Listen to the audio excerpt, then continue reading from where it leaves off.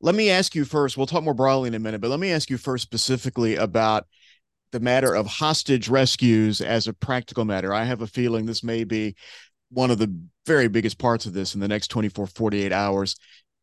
How possible, what you could say broadly about procedures. Certainly. This is a very unprecedented situation. Israel has never dealt with such an issue before. It's either been an outright conventional war, an asymmetrical civil uprising, urban warfare, preemptive operations, or standalone hostage situations. And here we have everything going on at once on all fronts. The subject of hostage rescue is a very complex one. I was actually in charge of the hostage rescue section at our Special Forces Counterterror School, so it's a very intimate subject for me. We have two categories that we divide hostage rescue into. The first one is hostage rescue in what we call domestic or friendly terrain, where it's within our borders, it's within an environment that we know, that we control, and that we really don't have to be concerned with any other issues that come from the environment. We can be focused in on just the actual target itself, which generally is a enclosed area where hostage takers have barricaded themselves with the hostages. The second one that we have is the subject of hostage rescue in hostile or foreign environments. Very sensitive, very complicated scenario to negotiate. You have to enter surreptitiously, quietly, and not let your presence be known. The moment that you initiate the actual rescue, your presence generally will be known, and then you're dealing with the hornet's nest being opened up on the periphery and the surrounding and the environment, and you've got a whole different application of warfare that gets implemented. So we're dealing with both of those situations, but we also have a different kind of subsect to it as well. The onset of the conflict had about 1,000 Palestinian terrorists that breached the border, started roaming around to different towns, breaking into homes and taking families hostage. Either two terrorists into groups of up to 4 to 5, taking families and holding them, murdering family members and taking the live ones to Gaza, or murdering family members and holding the remainder of the family captive within the confines of the apartments or the homes. You also had those were isolated situations, and we had what we refer to as kind of mass hostage situations, where these terrorists would enter enclosed towns or communities, kibbutzes, and they would take a mass group of hostages and hold them in one place, or within the confines of the community, the town itself. They would have a massive group of terrorists in one area, and then terrorists would hold, hostages in one area, and then terrorists would also take, isolated hostages to different parts or hold them in different parts of that environment. So our responding forces had to deal with the issue of the mass crowd of hostages in one location, plus in that confines, that environment, isolated, independent hostage situations. So, to begin with, procedural wise, the proposition of a hostage rescue operation is extremely sensitive and very complicated. It is all based on intelligence. Without the proper intelligence, you are going off of a lot of luck. You're applying a lot of very surgical tactics very quickly, and you're hoping that you can identify the terrorists and take them out before they can turn on the hostages. But everything is predicated on the proper intelligence driving the operation. So it generally takes a long time. So it takes hours before a green light is given, or sometimes days even before a green light is given for the takeover unit to enter the venue and attempt the operation. This entire time is spent collecting all the intelligence. Here we have a situation where intelligence has to be collected on the go in the field. And that makes it very complicated. So there's really not much margin for error when you're talking about rescuing hostages. You really have to know how many terrorists you're dealing with, how many hostages, where everybody is situated in the actual target zone, the type of weaponry. Are there ambushes that are set up? Palestinian terrorists like Hamas and Hezbollah alike, they are very big on explosives and on setting up ambushes for our troops when they attempt the actual rescues. And these are things that you have to try to determine, of course. So that is some of the complexities that we're dealing with. And of course, right now, our forces are still dealing with isolating and neutralizing the problem within the border, trying to, make sure that they've located and eradicated all the terrorists that are still roving around or hiding. At that point, they will have to then control the border, close it off, reinforce it, and only then can attention be put onto the operation within Gaza, which is going to be a very complicated one on all fronts, especially on the issue of trying to rescue the 200 hostages that have been taken to Gaza.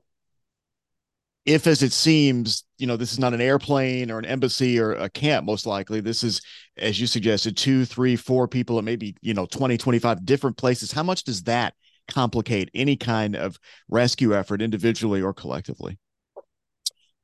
It complicates it tremendously because the issue as well is resources. Yeah. We have specialized units in the IDF, in all of Israel, that are designated for hostage rescue. We have actually 5 units, 3 that belong to the IDF. We have 1 that belongs to our border police, and 1 that belongs to our prison service. The units that belong to the IDF are responsible for hostage rescue operations within Israel as well as outside the borders of Israel, and the police is responsible for anything domestically within the borders. And so right there, you already have a limited amount of personnel and resources to deal with complicated hostage situations, and now we're talking about multiple hostage situations spread around a vast geography.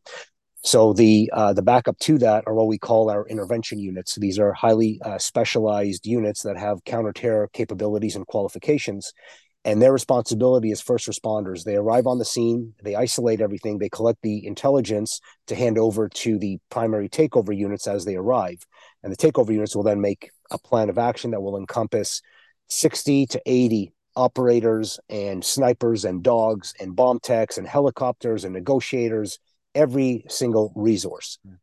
If something happens before a full plan of action is put into place and can be initiated, and there's a requirement for an emergency intervention, the engagement units, the intervention units, are the ones that are responsible for taking over, and they're working off of limited, um, very limited, resources themselves. So the first issue that comes to play here is the vast limitations of all the resources. Everybody is spread out everywhere, and the specialties that are required to deal with a specific hostage rescue operation are not available at this stage. What's it like to go in on one of these? Most people can't imagine. I'd say 99.5% of people can't imagine. You've got terrorists who have, even today, avowed that they're ready to kill hostages. You've got possible booby traps. You've got maybe crying children you're trying to get out of there. It's very nerve wracking. It definitely plays on your nerve. The one thing that I will say is that every single person that I've served with, operated with, deployed with, that I've trained, all the recruits I was responsible for training, the one thing that they all have at the forefront is the mission to keep our country and our citizens safe. And you can see that through and through in them.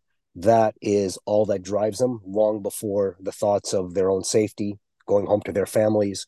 And even right now, as everything is unfolding, and I'm speaking to all of my teammates and my colleagues that are in the field, that spirit is what's driving everybody. It's really to take back the country and save our people on all fronts. So you don't think about the risks; those are inherent. They're there, and you know that.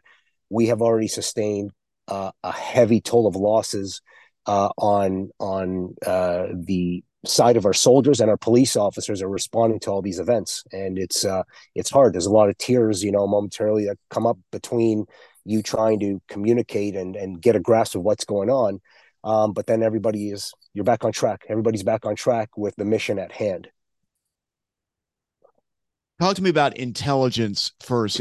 You think about intelligence, you think about spies, you think about terrorists, you think about rockets and missiles, and infiltrations and so forth. I don't think anybody has ever conceived of hang gliding and plucking people out, teenagers out of a music festival. How would you ever think to prevent something like that? You're not talking about a flight simulator or a terrorist school. It's so low tech. 100%. This is what's mind boggling. And I can tell you right now that the number one question that we've all been asking ourselves and each other is how in the world was this possible? There's no way that something of this magnitude goes undetected, is not on the radar at some point in time, especially with the intelligence, capabilities that we have inside Gaza, inside the West Bank, and some of our other surrounding neighbors. So what we do know so far, information that has been released, is that this event has been planned for about a year, and all the training and preps were being done in Iran, and that's how they were able to avoid getting themselves on the radar. Um, if you look at even the videos that Hamas has released of the initial incursion, the initial attack, you can see, for those that come from the business, you can see the strategies that they employed. A barrage of hundreds of rockets were getting fired. That will not only occupy a lot of all the radar systems and the countermeasures, the technological countermeasures that are in place, it also overwhelms the communication system, it overwhelms the response systems, and it sends everybody into bunkers.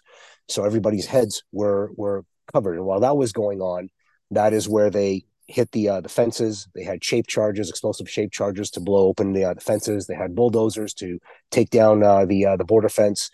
And under the cover of the actual rockets flying, the paragliders were landing in. Very primitive, something that inherently should have been very simple to identify and to counter. And we have a massive intelligence failure on our hands with this. Something that definitely has to be accounted for and answered once the dust settles. When you say accounted for, do you believe like even high level heads might roll or should? Should, yes, I'm telling you that as a soldier of Israel, 100% sure. There's no excuse for this. No excuse. I'm can't wait to find out what the answers were and what the causes were. I mean, the country's been in a mess politically, and a lot of things going on in Israel. There's always a lot of things going on at once. The country gets overwhelmed, but still, this, we know that the existence of our enemies that surround us on all fronts, their sole purpose of their existence is to annihilate us. And so there's no excuse for our intelligence and our radar systems, I'll use the term figuratively, to ever be down for a moment.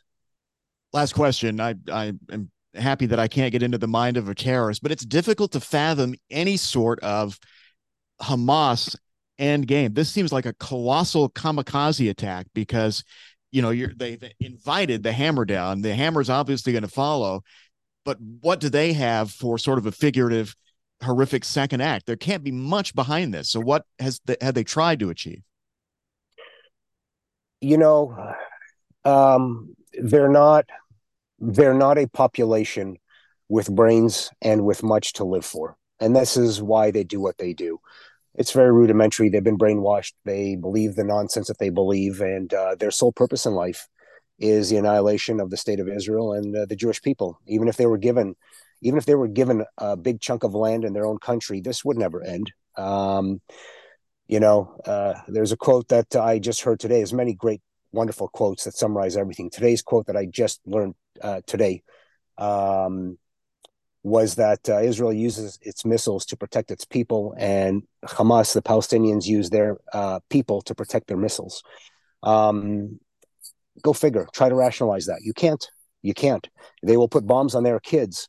They will do everything just for the sake of trying to score what they perceive as a point on their perverted objective here. Any normal person, any normal person from any culture, any race, any religion, any country could never fathom doing the things that they do, and that's something that we still grapple with. How do you stop an enemy like that? Yeah. Do you wish you were I back in appreciate it. service there? I'm getting ready to get on a plane by the end of this week. Are you going? Yeah. How does it work? Yes, So you're in the are you in the reserve? yes, So you basically and be doing I your volunteer. you I basically volunteer. Yes, you and like it sounds like 300,000 others, right? Would you do your same sort of work or 100%. Yes, I okay. will go join my unit, the counterterror unit. If not my unit, then some other operational unit. But in the field is where I definitely need to be and want to be.